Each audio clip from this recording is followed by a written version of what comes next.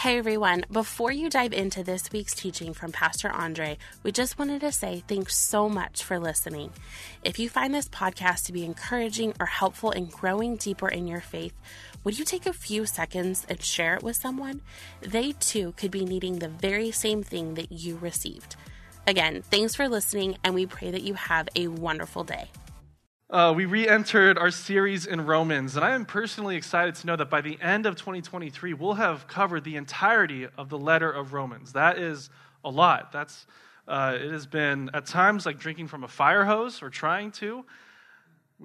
There's so much to dive into, many more conversations to be had. There's so much more study that we all need to do on our own. We've just kind of hopefully loosened the soil, so to speak, and now we'll have covered by the end of the series all of Romans, but there's still so much more to dive into and dig and just wrestle with. But I wanted to remind us again, because some of you are newer here and didn't know that we started in Romans at the beginning of this year. And so kind of put some things before us again that we've covered long ago. And that is that this letter of Romans was written by the Apostle Paul to the early church in Rome, to believers. And they are dealing with all sorts of questions and issues and trying to figure out, what does faith look like? What does being a church look like? And there's some reoccurring issues that Paul is trying to address and sort out. And one of them is an issue that revolves around who gets to be saved, and this issue of Israel and Israel's relationship to Jesus and their eternal destination. Last week, Pastor Chris talked about it being all good. You guys don't have to say it this week. No, there we go. It's all good. And it's all good because of Jesus and God's love for us, the salvation that only comes through Christ. And because of that salvation, the eternal perspective that we get to have, knowing that we'll be with God in heaven one day, is really a good message. If you haven't listened, you should go listen to it. A good message from a very encouraging passage in Romans. And now following that, Paul is anticipating questions from the readers. I don't know if you remember this, but this is kind of what he does. He'll say something, and because he's not there in person, and because they didn't have like a phone call or Zoom to set up like, hey, I'm going to tell you a bunch of stuff, and then if you have questions come, he's like, I got to do it all at once. So I'm just going to assume that you're going to ask these questions. And so he's said a bunch of things in chapter 8, and now he's just anticipating certain questions, and he's going to answer those questions. So he's saying, well, if it's all good, then what about Israel? Is Israel all good too, since they are God's people? If they are God's people, then why do they have to face judgment?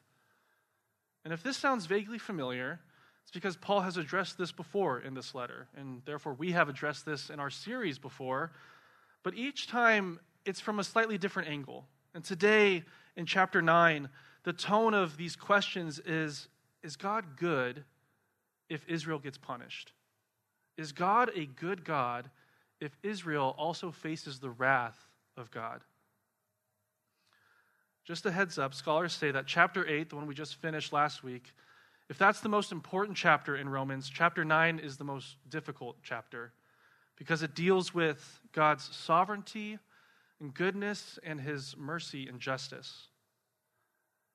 I just want to remind us that Paul didn't write any of this to be divisive, but to encourage believers about who God is and what he does. Often people pit God's mercy and justice against each other or don't feel like they can coexist at the same time.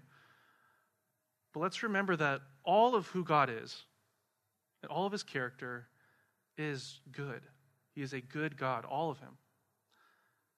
We are finite creatures trying to understand our infinite creator. So that can be hard for us to comprehend sometimes, how his mercy and his justice work. But let's start at the place that God is a good God. So, we're going to dive into our chapter this morning. Like I said, he's asking some questions. And the first question that he's going to ask is, did God fail? Did God fail Israel? I want to read our first couple verses here. We're going to be in Romans 9, starting in verse 1. It says, I speak the truth in Christ. I'm not lying. My conscience confirms it through the Holy Spirit. I have great sorrow and unceasing anguish in my heart.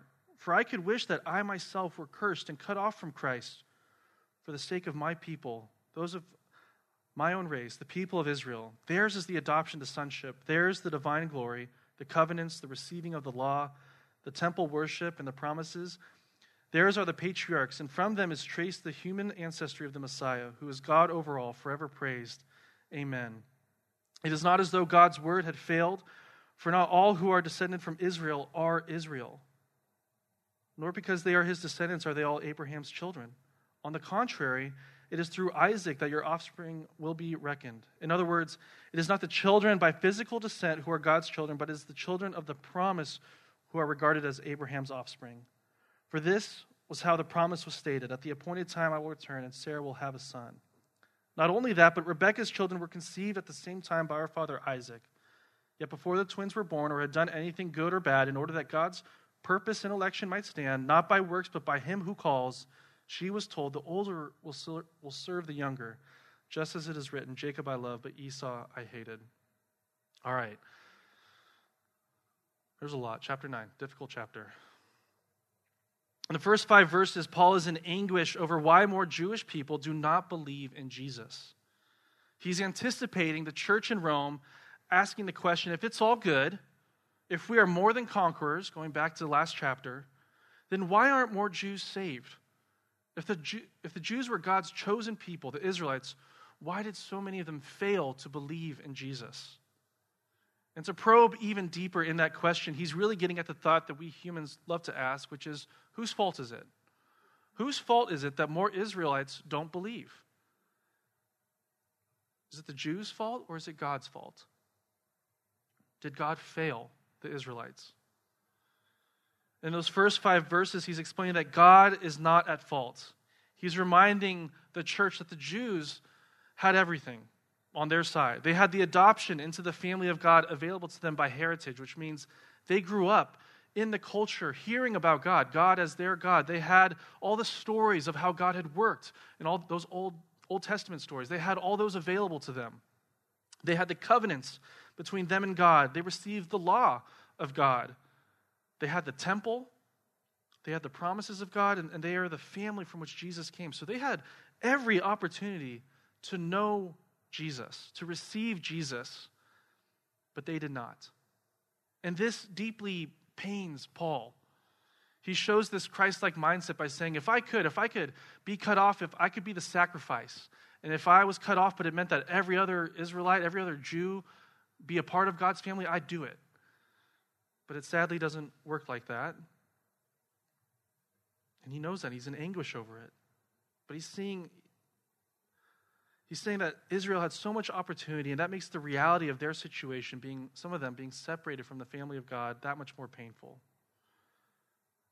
So again, who's at fault? Is it the Jews or is it God? And he says in verse 6, it is not as though God's word had failed. For not all who are descended from Israel are Israel.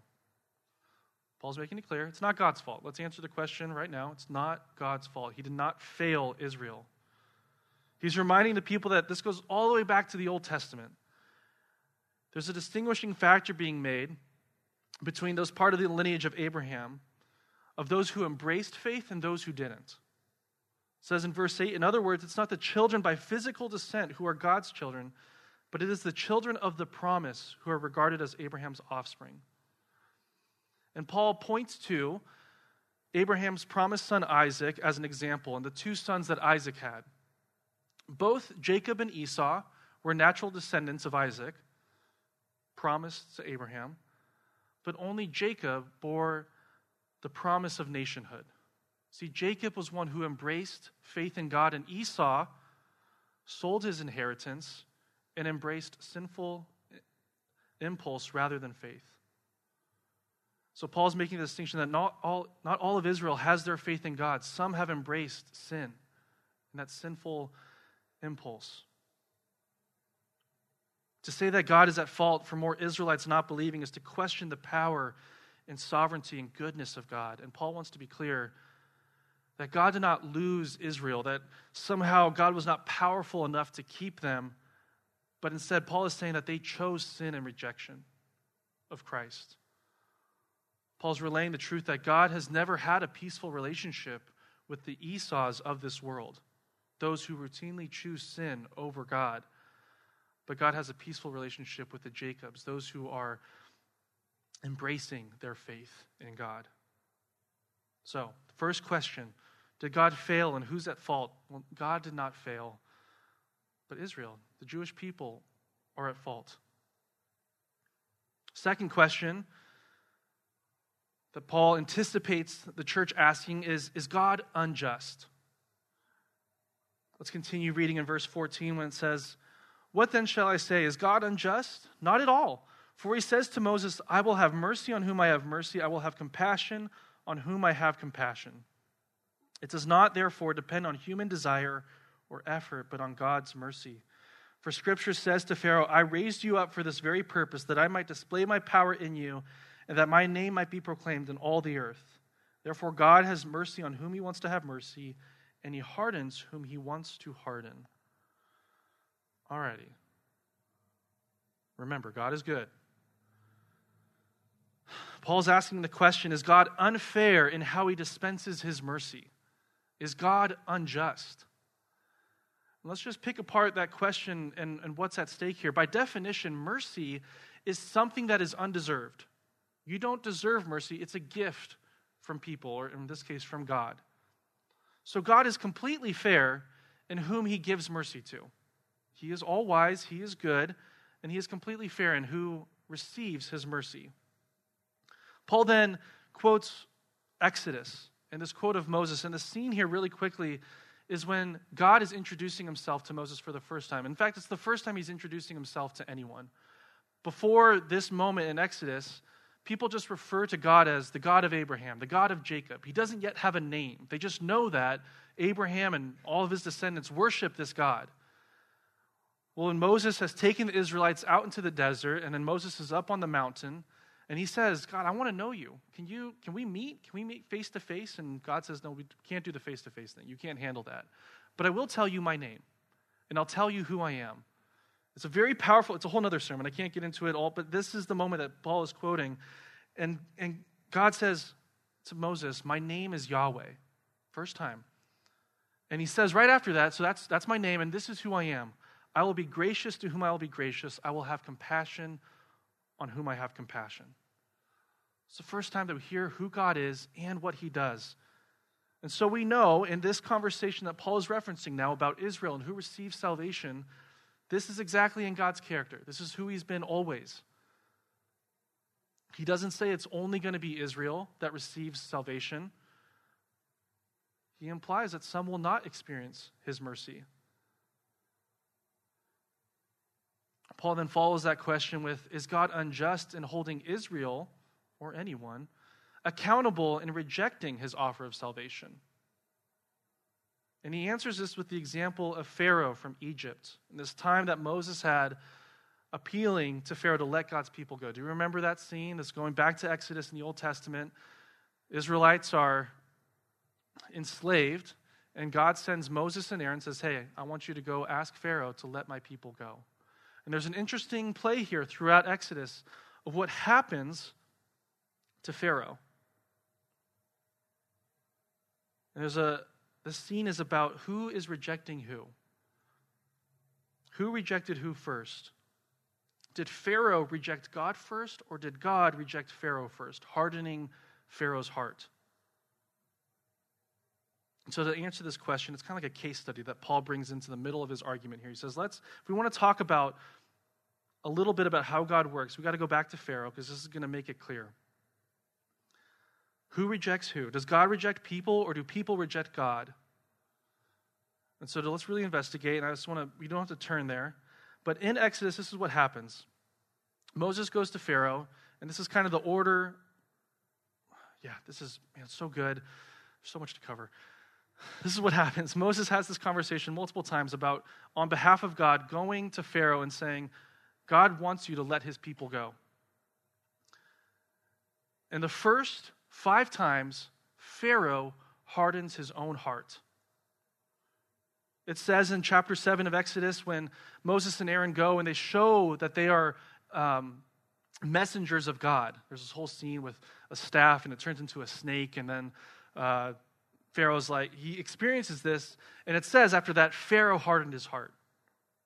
And then the first plague comes, or the plague of frogs comes, and after that plague comes, it says that Pharaoh hardened his heart. his own heart. Then the plague of gnats, chapter 8. Pharaoh hardened his heart. Then the plague of flies comes, and Pharaoh hardened his own heart. Now, the next plague happens. It's the plague of dead livestock, but all of Israel's livestock lives. All of the Egyptian livestock dies. This is, again, just God reaching out to Pharaoh saying, hey, I'm being serious. You better let my people go. And this time, Pharaoh did not harden his own heart, but it says that his heart was unyielding, which means he wasn't going to stop. He wasn't going to let go of his position of being against God. And then we see what God does. The next time is the plague of boils, nasty things all over the bodies. And God hardened Pharaoh's heart. Then right after that, Pharaoh hardened his own heart. It says in Exodus 9:34, when Pharaoh saw that the rain and hail and thunder had stopped, he sinned again, and he and his officials hardened their hearts. Then we go back. I'm just going to lay it out, the whole case study. The next part is that God hardened his own heart, hardened Pharaoh's heart. And by this time, Pharaoh has developed a pattern of ignoring God, hardening his heart, facing another plague, and still not yielding to God, not changing his mind. And he even says that he has sinned. He knows that he is against God, and yet he is entrenched in his ways. And then after the plague of locusts, he is crying out for Aaron and Moses to ask God for forgiveness. He says, I can't handle this anymore. Please ask your God to stop these plagues. He recognizes that he has sinned. And so God takes the plague away. But God hardens Pharaoh's heart. And then there's the plague of darkness and the plague of the firstborn. And after all those, God hardens Pharaoh's heart. Let me fast forward a little bit, and Israel is let go. Pharaoh says, yes, go. I can't handle any more of this. And so the Israelites have left the Exodus. They have left Egypt. And in chapter 14 of Exodus, verses 5 through 6, we hear this. When the king of Egypt was told that the people had fled, Pharaoh and his officials changed their minds. That pattern of sin comes back. They changed their minds. They had been in line with God's will. Yes, let the people go. But then Pharaoh changed his mind. And he gathered up his army and his chariots. And then a couple verses later, it says that the Lord hardened his heart so that Pharaoh, the king of Egypt, would pursue the Israelites. So, I say all that. Here's the tally. 5 times, Pharaoh hardened his own heart. 4 times before God even did anything. And then 5 times that God hardened Pharaoh's heart. Why do I share all this? Why is this important? Why does Paul bring it up? It's to help us see that Pharaoh's own choices and God's justice are in line.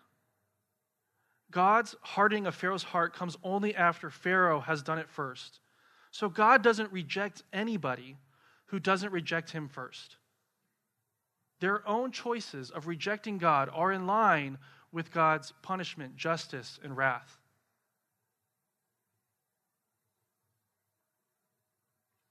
Hopefully we understand. This helps us see a picture of God's mercy and justice at work and how God operates. And when he does harden someone's heart or spare someone, like it says in this chapter in Romans, that God spared Pharaoh for this very purpose, that his glory might be seen. When he does that, God is still good. Even if he doesn't save or redeem that person, God is still just and he is still merciful. God has mercy on whom he wants to have mercy. So is God just in holding people accountable to their decision? Yes. Yes, he is. This also shows that salvation is grace from beginning to end.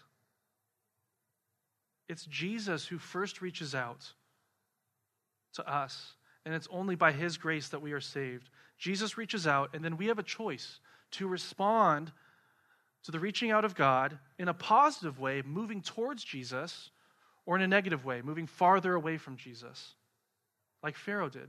God first came to him through Moses saying, hey, I want you to do this. And Pharaoh took the step away saying, no, I don't want to do that. I'm going farther away from you, God. All right, let's come up for some air for a second. How are we doing? That was a lot. Even me right now, I'm like, did that make sense? I hope it made sense. I hope that added, provided some clarity as to the conversation that Paul is having in Romans and clarity to how God operates. We know that God is perfectly just, and we know that people harden their hearts towards him first, and then God can harden their hearts after that. And we also know that God didn't fail. So, our last question, is God good? And this comes from verses 19 through 24, which read, "One of you will say to me, then why does God still blame us? For who is able to resist his will?" And Paul says, "But who are you, a human being, to talk back to God?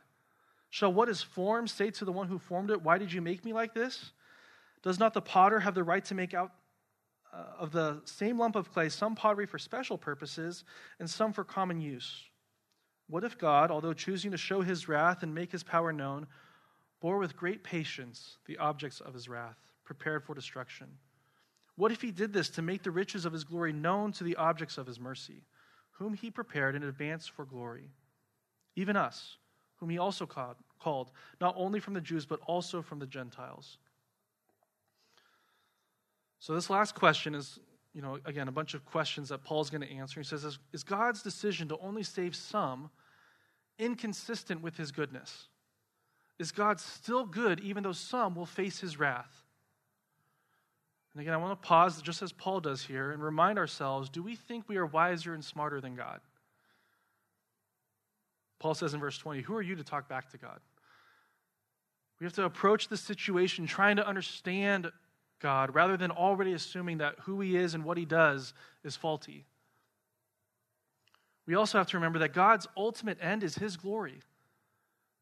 God's glory is the most important thing in the universe, and it's what he cares about most. Yes, he loves us. He cares about us a lot. But in a way that only God can, he is all about his own glory. I'm giving all these reminders because the truth is, this is such a tough conversation. Paul knows it and acknowledges it. And the answer to this question is this. And if you only hear one thing today, just let it be this. God is glorified when his mercy is at work, and God is also glorified when his justice is at work. There's usually two reactions to that. Some of us are comforted knowing that God is glorified in both. We appreciate his mercy and we appreciate his justice. We like his justice both equally. Like, yes, God is glorified in both. For others, it's uncomfortable to hear about God being glorified in his justice and when he exercises his wrath. But it's necessary for us to wrestle with these truths of who God is and what he does, and to recognize that he is still glorified even when he is being just and exercising judgment. In verses 23 through 24, Paul is getting at the point that God is God. He is perfect. And even if he did, kind of this hypothetical, if he did, in choosing to show his wrath upon someone like Pharaoh, did all that just to make his glory known, wouldn't he still be good? Is God still allowed to do that? Yeah, he is. Now, the early church wasn't necessarily questioning what happened in Exodus, but are wondering again about Israel and why more of them are not believers. They are wondering did God predestine Israel to fail? Did God raise up this people just so that they could not accept him? And if so, if that's the case, then is God good in that? Why would God do that? Why would God purposely just raise up a bunch of Israelites to have them not accept Jesus? And so Paul wraps up this chapter by countering that thought, by reminding the people that Israel rejected Jesus because they refused to humble themselves before God. They refused to receive salvation by faith. They thought they could do it themselves. They thought they could earn it. They thought they didn't need God, which is the age-old, going back to the garden, the original sin. When Adam and Eve took the fruit, I don't need God. I can be a God. I don't need him. That's what Israel struggled with too. Think of all the rejection and sin that Israel did since leaving Egypt, in the desert, having to wander for 40 years because they were not submitting themselves to God. all the problems with the judges and kings, and they're being captured by foreign nations and being in exile, Israel had developed a pattern, just like Pharaoh, of saying one thing, but sooner or later sinning against God and rejecting God, hardening their hearts. Their mindset was, we can do it on our own. And if we think of the time of Jesus, think of the Pharisees with all their rules and regulations trying to earn their way to heaven, when the whole time all they needed to do was entrust their lives to God. God did not predestine Israel to fail. Rather, Israel chose to reject God and then Jesus over and over and over again. Paul presents this evidence from Scripture that this is always how God has operated, and there's even evidence that God knew this was going to happen, and he foretells about it. So in verses 24 through 26, he's referencing Hosea. It says, I will call my people who are not my people, and I will call her my loved one who is not my loved one. And in the very place where it was said to them, you are not my people, they will be called children of the living God. So he's saying that God will have compassion on whoever he wants to have compassion on, and that person doesn't have to be an Israelite. That can be a Gentile. That can be someone not of the chosen people. And then Paul quotes Isaiah, referencing that even back then, God was letting people know that only some of Israel will believe. It says in Isaiah, or in our chapter, though the number of Israelites will be like the sand of the sea, only the remnant will be saved. For the Lord will carry out his sentence on earth with speed and finality. It is just as Isaiah said previously, unless the Lord Almighty had left us descendants, we would have become like Sodom, and we would have been like Gomorrah. So Paul is relaying to the church in Rome, this is nothing new. The salvation that Jesus brings, it's been talked about for hundreds of years, and the reactions of the Israelites and the Gentiles was already known by God. And God told us through the prophets that this is how it was going to be. Only some of Israel would believe, and God would then start to welcome Gentiles and other people into his family. He's again emphasizing that becoming a part of God's family has nothing to do with heritage. Just being an Israelite does not mean that you are part of God's family, but it's all about to do with if you're embracing faith in God. The truth is that while some may be questioning if God predestined Israel to fail, in reality, even though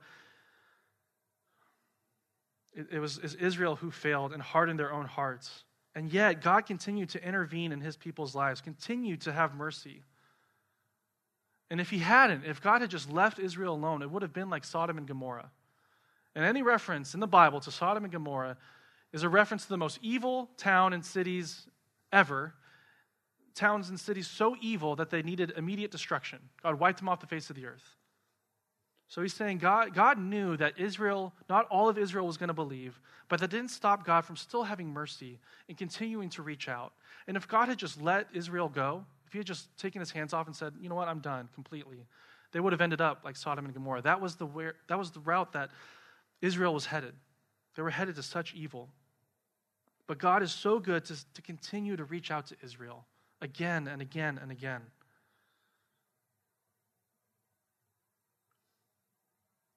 Salvation is only obtained through Jesus, not what Israel thought in trying to earn their way. Israel pursued the law instead of pursuing Jesus. And Paul explains all of this to say that God is good, God did not fail, and God is just.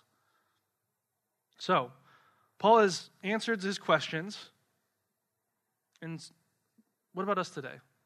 What should our response be to Paul's words in the letter of Romans? Well, very quickly, there's three things that I think we should have because of this truth right here. And the first is a spirit of humility, a humble heart. Let's not make the same mistake that Israel made, thinking that they could do it on their own, and in so doing, rejecting Jesus. Let's admit our need for God every single day and live dependent on his Spirit. Let's not harden our own hearts, but remain open and desiring of God's influence and guidance in our lives. We need to have a humble heart. Recognize who is God and who isn't. All of us. Remember our place. Remember that even in seeking to understand God and his ways, we start from a place of knowing that God is good. Be a Jacob. like from this passage right here. Someone who embraces faith in God. Don't be an Esau, someone who gives into sin routinely over and over again. So church, do you have a humble heart? Do you recognize God's goodness and his justice and mercy?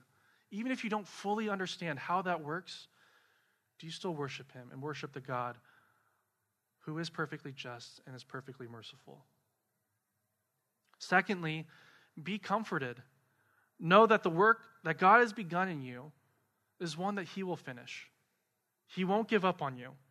Even when you have moments of hardening your heart, we all do it. We have moments where we turn away from God and say, I want to do it my way.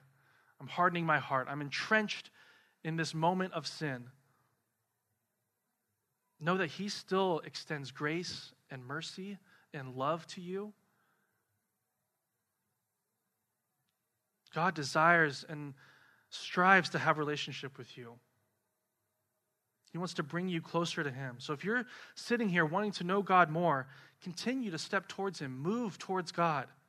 When he's reaching out to you, have a positive reaction. Don't turn away. And be comforted knowing that when we serve and worship God, we are bringing such joy to him. We worship the one who has defeated sin through his son, Jesus Christ. So are you comforted in knowing that Jesus is at work in your life? Are you comforted in knowing that he won't give up on you? Even when you have moments of hardening your heart, he still wants you, and he's still pursuing you. And then lastly, our response should be of sharing our faith with other people. When you are a part of God's family, you begin to take on the heart of God. And the heart of God is one who wants people to know him. So we should want other people to know God. That means that you need to share with others what God is doing in your life. It doesn't mean that you're sharing as a perfected work. None of us are perfect. We still are struggling. Life is still messy. We're all works in progress. But we know that God will never give up on us, and we can share that with others. Say, hey, God's not giving up on me. He's still working on me. And I think God wants to work in you too. You just share that God has reached you, and he wants to reach others. You share what you know of God. You don't have to worry about having all the answers. You just share what you know. You testify to what God has done in your life, as little or a lot as that may be. Today's passage is a heavy one, and it's dense, and maybe you're walking away with more questions than answers. But share what you know. Share what you've learned. And be okay with saying, I don't know. Someone has a question, like, I'm not sure. I'm figuring that out myself. The very beginning of this chapter, Paul says he was in anguish for more people not knowing Jesus. I'll be honest, I struggle with this. I want to have the heart that Paul has, being in such pain and anguish and despair over people not knowing Jesus. Sometimes I feel like my attitude is a little too, it seems like I'm okay with it. I'm like, oh, okay, well, if they come to know Jesus, if Jesus is at work, I want to be like Paul. I want to say, no, I'm upset. I want people to know Jesus. I want to be motivated to reach them, to act out in love and have a desire that they would come to know him. And I want to be a part of that. I want God to use me and other people coming to know him. So our prayer as the leadership and pastors of this church is that you are transformed. You continue your transformation in being more like Christ. And that God would use all of us for this church and for this surrounding community, that his glory would be known, that God would be glorified, and his glory would be saturated here. We are those instruments to reach this community, to reach people in our lives. Don't think it's not you. It's you. God wants to use you. So let's do that. Let's do this together. Let's do this in faith. Let's reach the people in our lives, in our community, for Jesus, with confidence and humility. Those things can be done together. Recognizing that it is so important that people know who God is.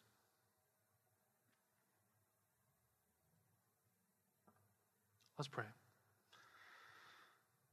God, thank you for your word and for tough passages like Romans chapter 9 that make us think, that make us pause, and make us try to figure out who you are, God, and how you work. And I pray that in our hearts, in everyone's hearts here who's wondering that, I pray that you would still give us peace.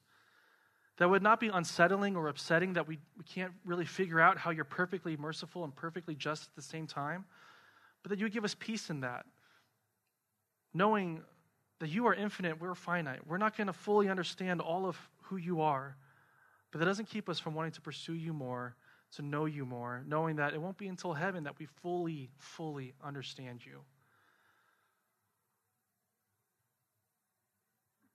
God, give comfort to those who are unsettled right now, who need your peace. I pray that your Spirit would come to them and comfort them, Lord, that they would know that you are at work in their lives. God, we also pray that you would give us humble hearts, that we would continue to live our lives knowing that you are God, we are not. Help us to keep that perspective. And God, we also pray that you would give us confidence and motivation to share our faith. So often we can just be content with our faith being it's just about me and you, God. And I'm just going to go about my day to day, just worried about me. But God, you've put people in our lives. You've put people in our lives that need to be reached. And we can't keep thinking that someone else will do it. So God, stir in us a desire to be a part of the work of your kingdom. We love you, God. We come before you humbly and with joy and expectation that you are going to be working in us and through us. We pray this in your Son's name. Amen. Thanks for listening. And if you would, please take a moment to subscribe and leave an encouraging review to help others find our podcast on whatever platform you are listening on. We hope you have a wonderful day. We'll catch you next week.